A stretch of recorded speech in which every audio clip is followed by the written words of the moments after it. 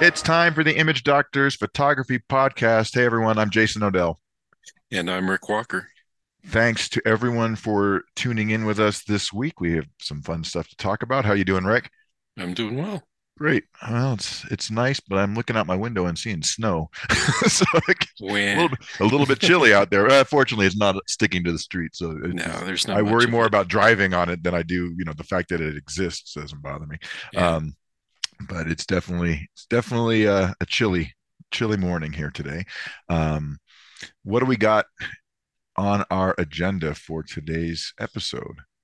Well, a few quick things, and then we'll spend a little bit longer on one topic.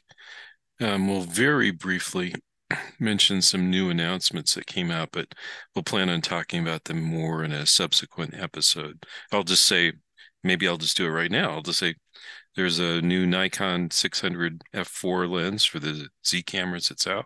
Bring your Food, wallet. yeah, Fuji announced their X-T5 camera, which will be out in about a week for sale. And it uses their new 40 megapixel APS-C sensor, but it's got the more classic controls like you find on the XT series of the past, which is kind of cool. And then Canon came out with a R6 Mark II with a few enhancements to it in terms of autofocus, a little bit higher res sensor and things of that sort. So some interesting things that look pretty nice, but we'll talk more about them later. And then I think you're going to chat a little bit about your White Sands workshop that you just did, and it looked like Yeah, it it was came out fun. well based on the images that you showed me.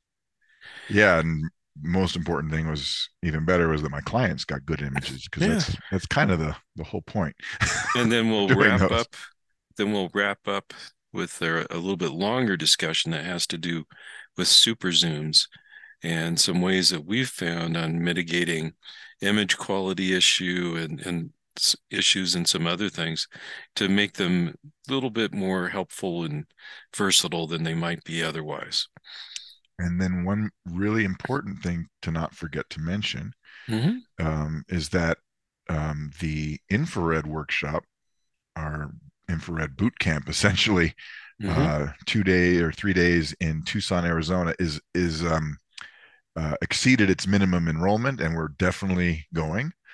So that's a go.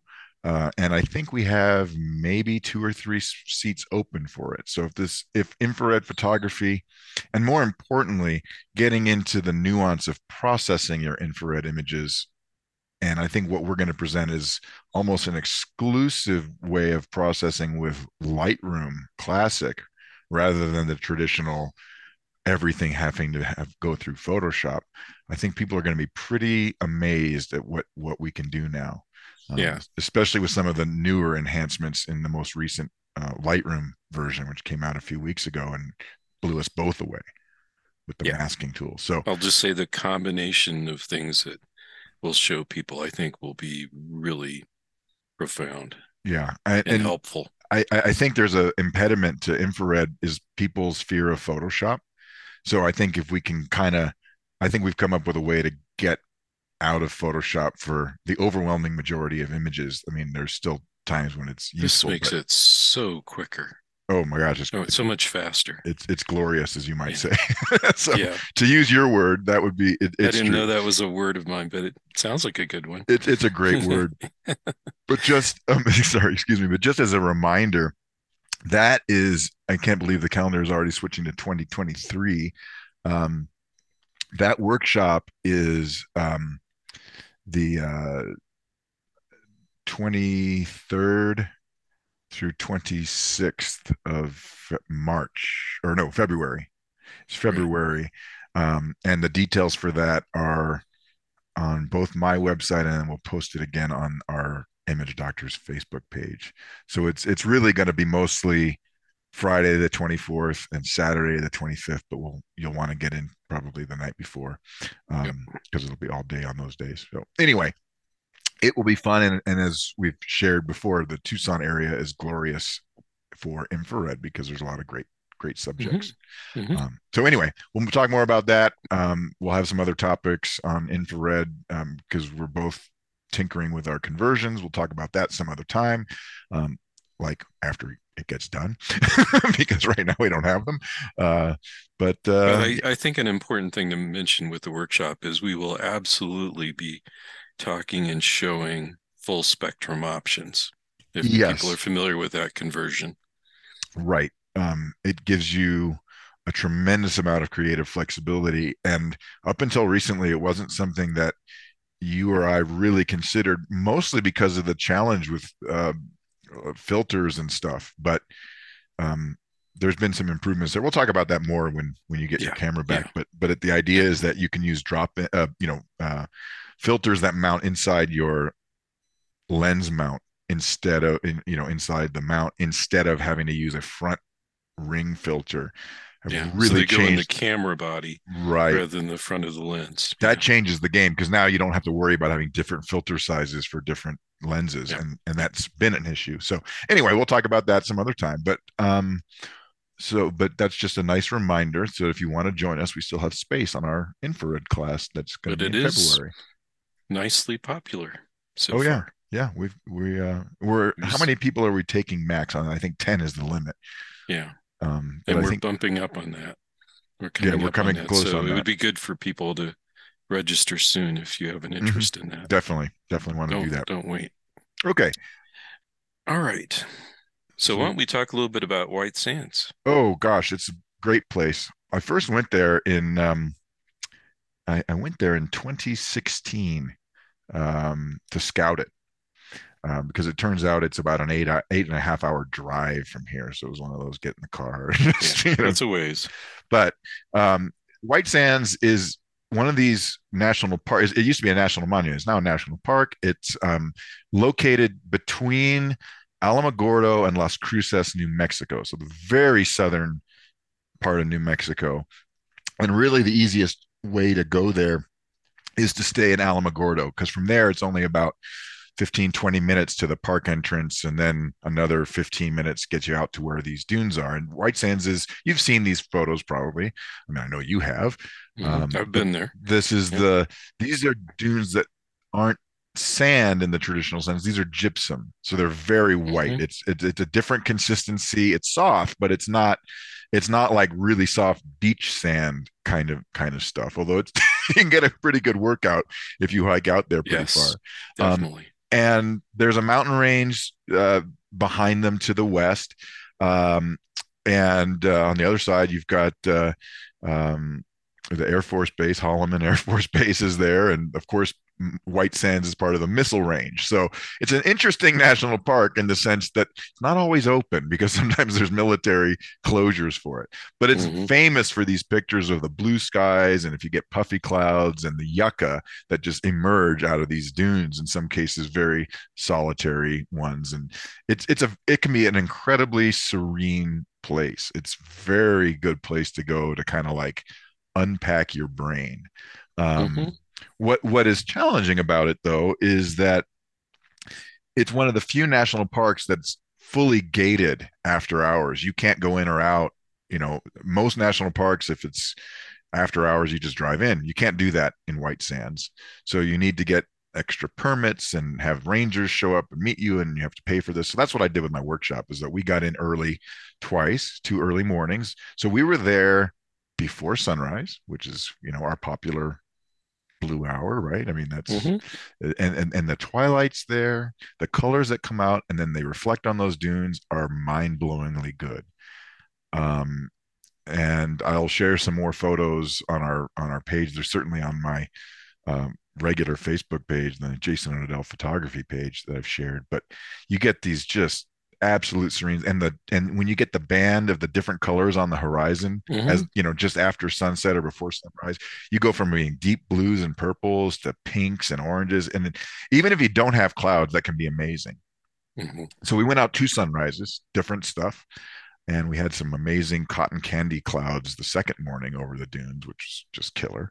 I was I don't know, when you're standing there and you've got your group, and as a photographer, we've been doing this for how long, right? I mean, we've been doing, when you hmm see a sky like that that's doing something, and this isn't like the crazy exploding spectacular, but you're going to get those clouds that just pick up the pinks, and they're there to create some kind of content in an otherwise would have been a blank sky, and you just smile because you're getting a treat.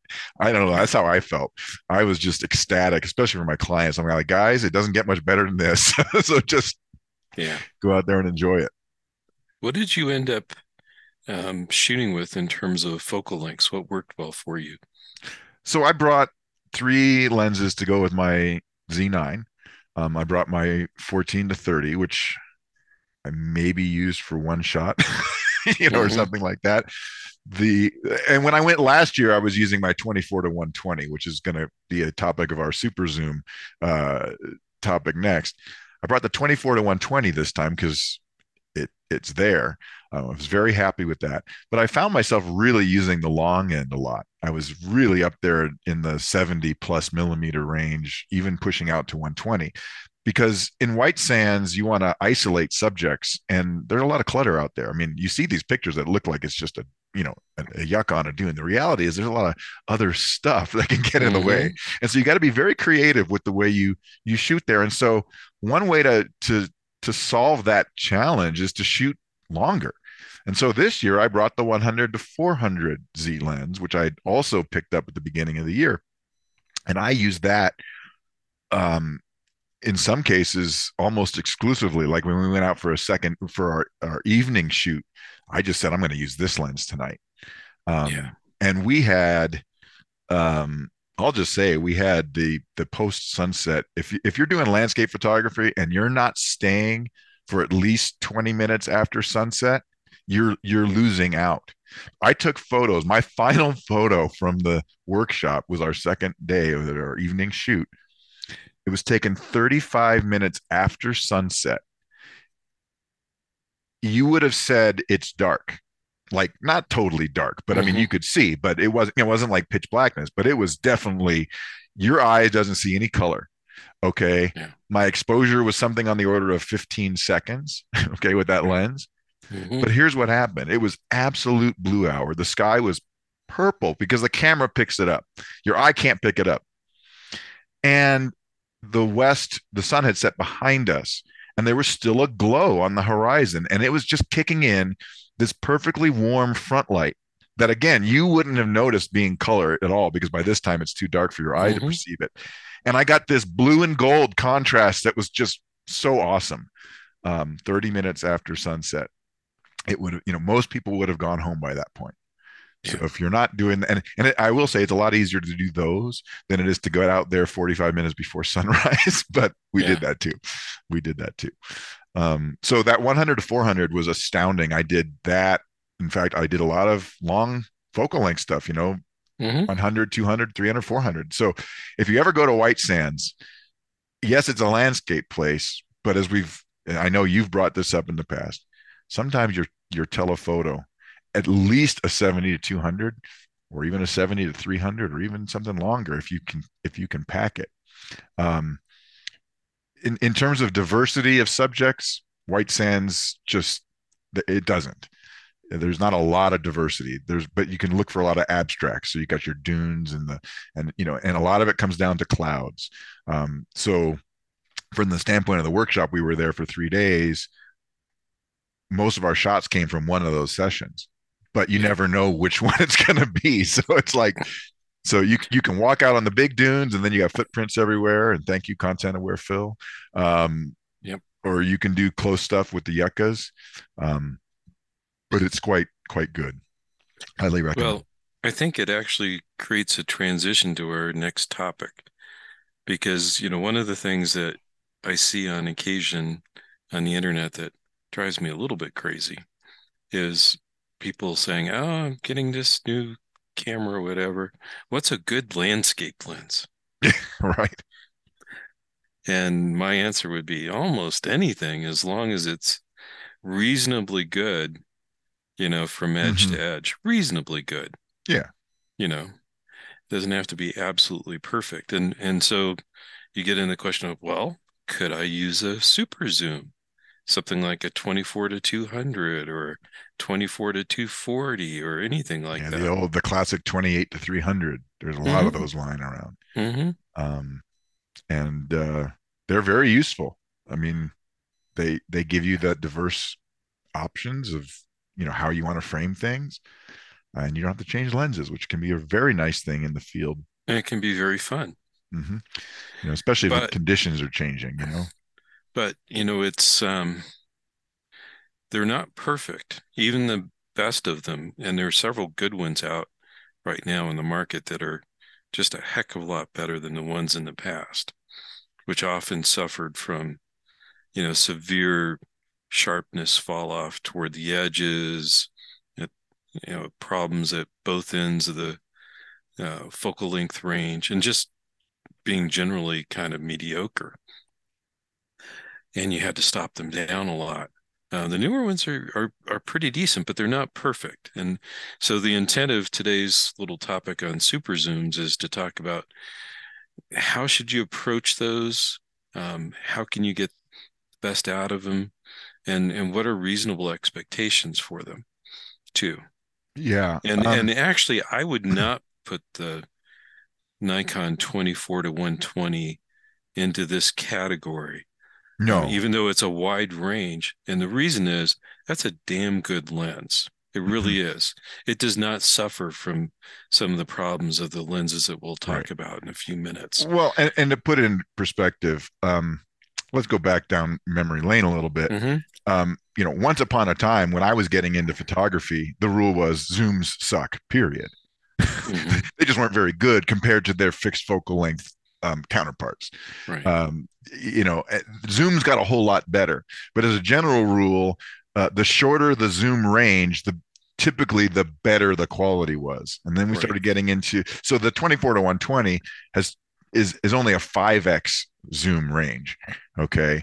But we're talking about things that have 8 or sometimes 10 or more longer zoom ranges. So like um 328 to 300, that's a almost 11x zoom, right? So Right. that's 10.7 if you do the math. But um and what they tend to be, the design of those tends to skew towards, they're all purpose. They tend to be marketed towards the sort of consumer, and I don't want to degrade consumers, but I mean, they're not considered pro lenses, although pros use them.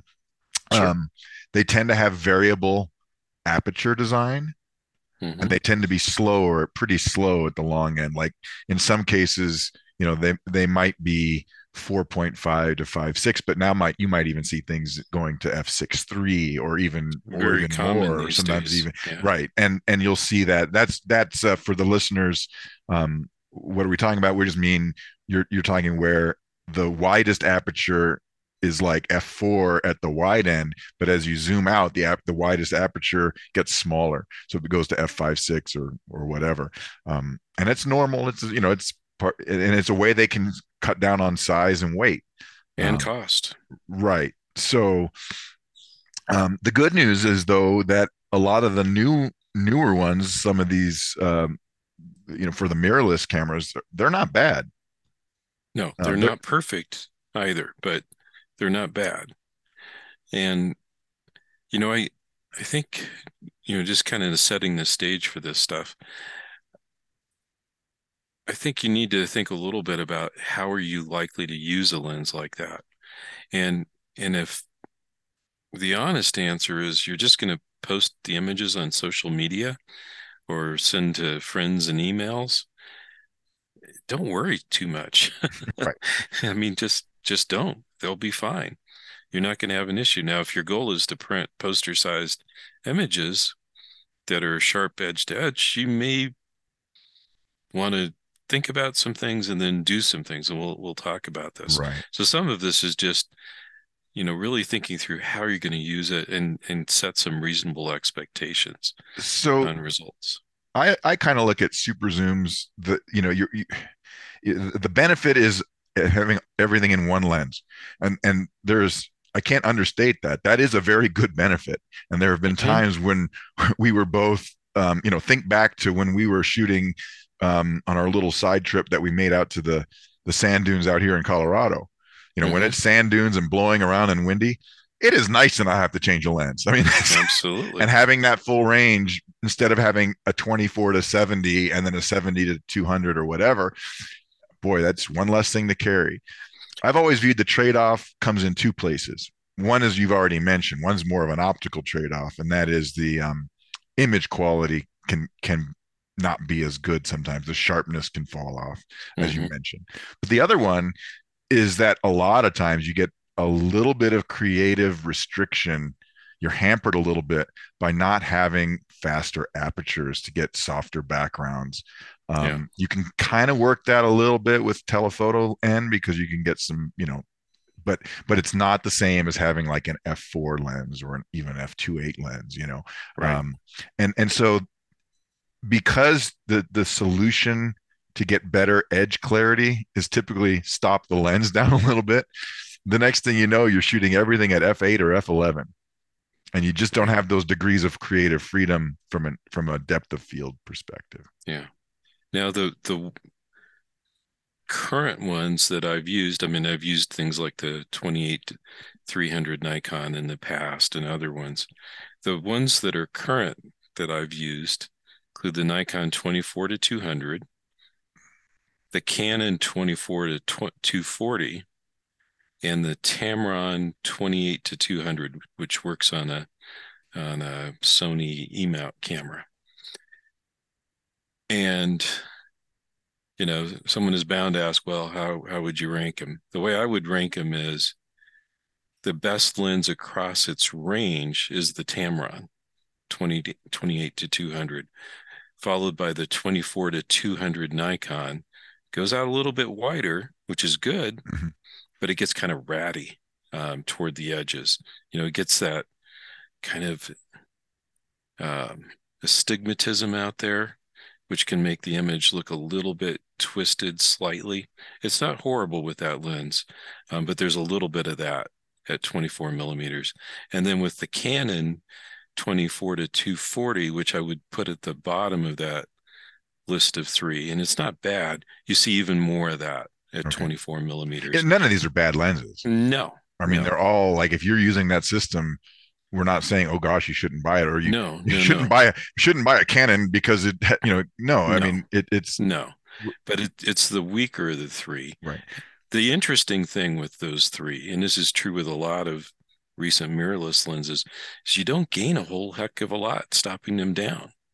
So if your edge quality is not great at 24 millimeters, stopping down a whole lot isn't likely to do what you think it might do, Yeah.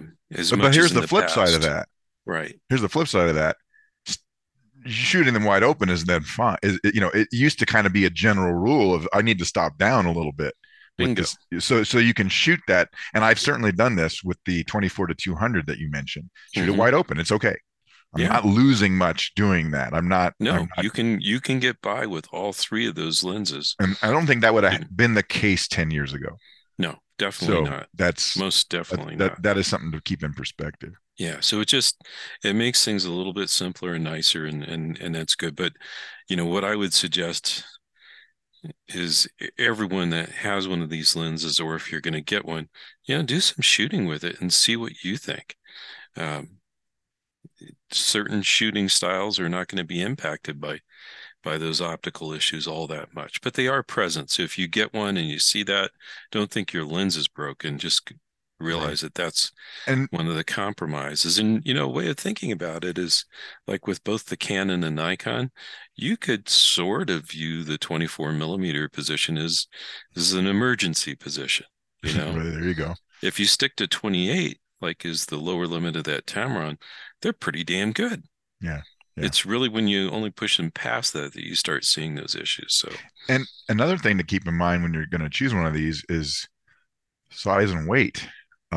Yes, it's mhm. only one lens, but I can tell you from the old carrying around a D850 with a 28-300, that was a pretty heavy thing to walk around with all day.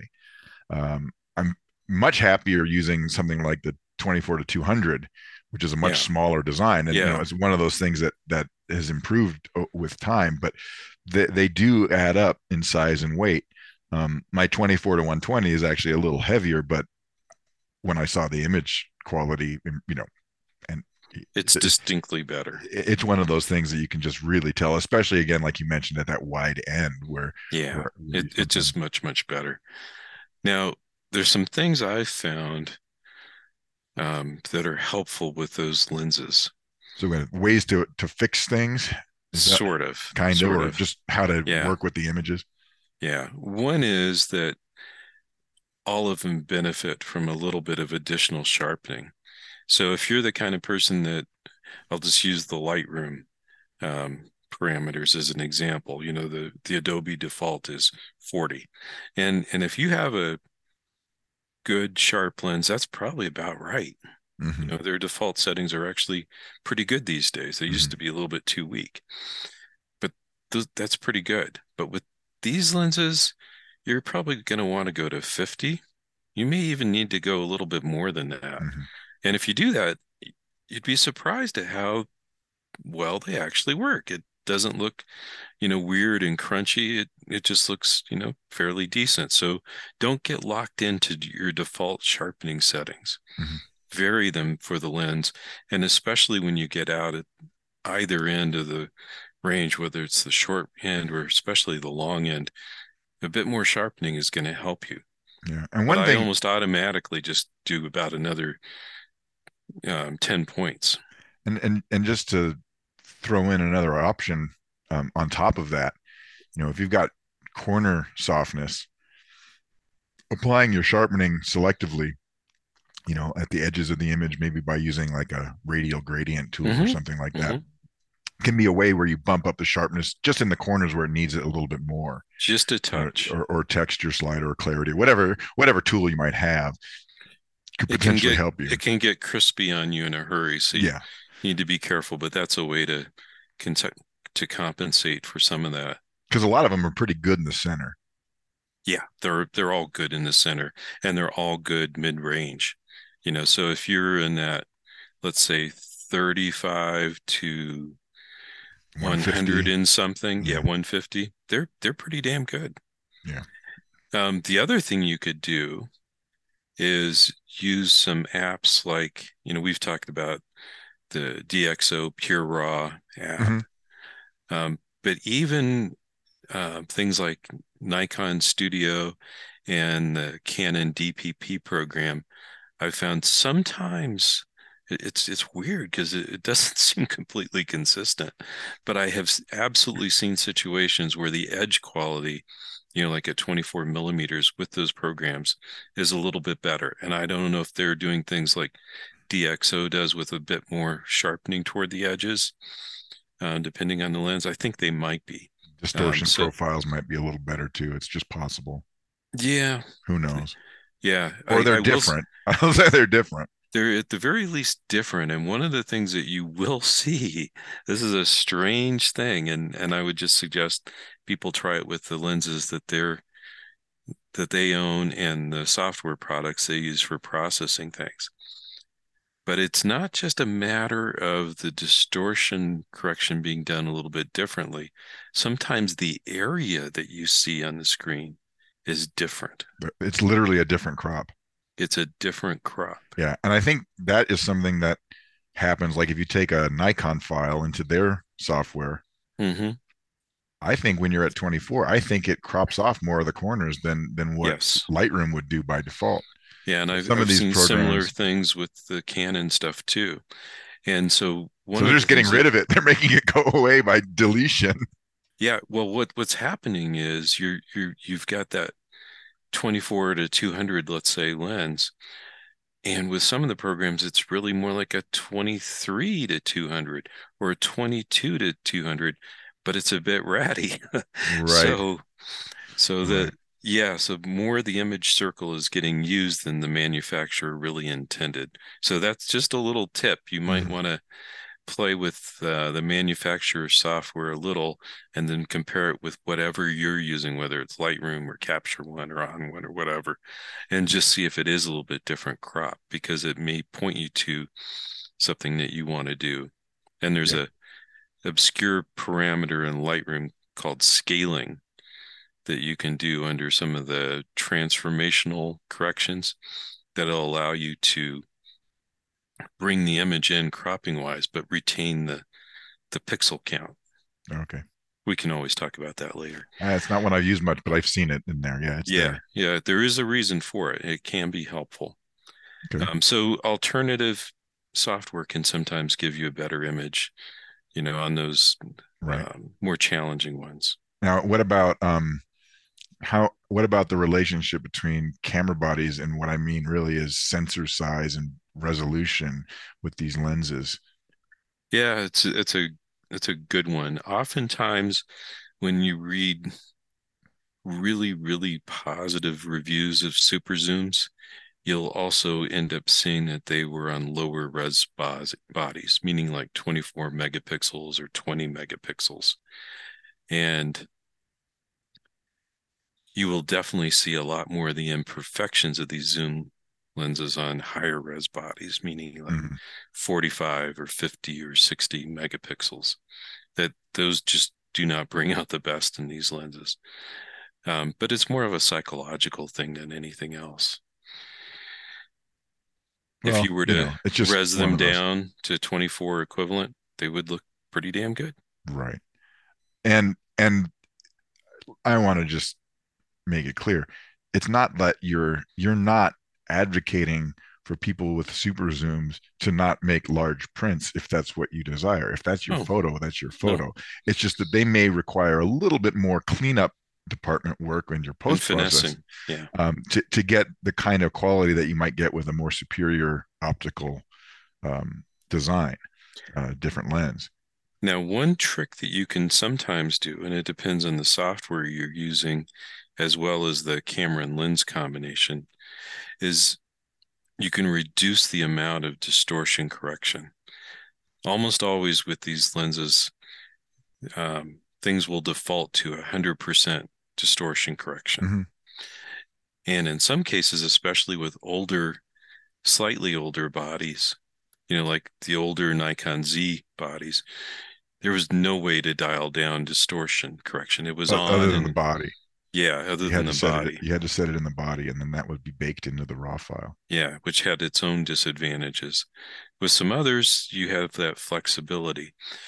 And so if you do have flexibility in taking down the distortion parameters and it works for your image, which can often be the case for like a landscape shot, that can do wonders in terms of restoring clarity at the edges. With Yeah. some with some lenses like that Canon 24 to 240, if you do that, you'll see some really weird stuff going on. I'll just Okay. tell you that. It Yeah. it works for a little bit and then it gets really weird because that Well, lens it's doesn't counterintuitive, but naturally cover the whole image. sometimes those distortion tools smear out your images at the corners a little bit. They certainly can. So, And that particular lens has massive distortion at 24 millimeters, and it doesn't cover the whole image. So they do some right. really interesting things to stretch it out, but that has a cost. Yeah. And some of these, where do you see the distortion coming in? It's straight lines, it's like horizons or Hmm. straight lines in buildings. And I can remember, what lens was it that had that mustache distortion? So it was like the distortion wasn't like just a straight curve, like it curved up in the at the edges. This is like, imagine a horizon Right. that's bowed a little bit, but then it curves up like one of those old school mustaches, right? Hmm. At the edges. And the